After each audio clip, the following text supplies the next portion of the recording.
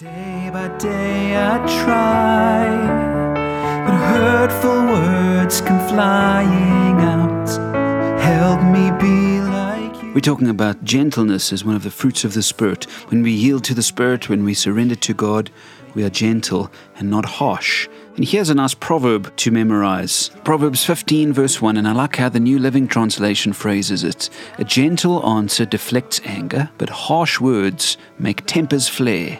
A gentle answer deflects anger, but harsh words make tempers flare. We live in a world that is pretty angry. People tend towards anger rather than gentleness. Have you noticed that? Solomon says a gentle answer deflects anger, but usually when something upsets us, gentleness is the last thing that comes out of our mouths. Usually a harsh answer, an angry answer, comes flying out of our mouths before we can stop it.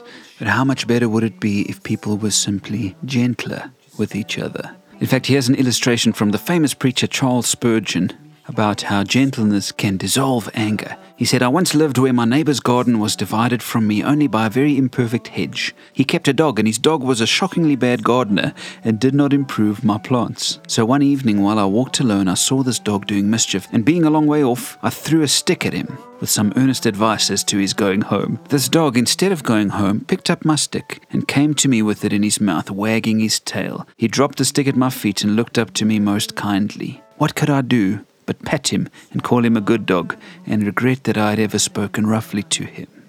If the dog had responded with anger, it would have been a situation, right? But the dog responded gently. You and I could do well to be gentler when somebody throws sticks at us. A gentle answer or a smile or something can remove the tension from an angry situation in such an amazing way. So here's a challenge for today. If somebody upsets you, if somebody does something that really irritates you, think of that dog picking up the stick that was thrown at him with a smile, and stop and smile and be kind and gentle instead of responding with anger. Because as the proverb goes, a gentle answer deflects anger, but harsh words make tempers flare. Humble, kind to all in need of grace, gentle.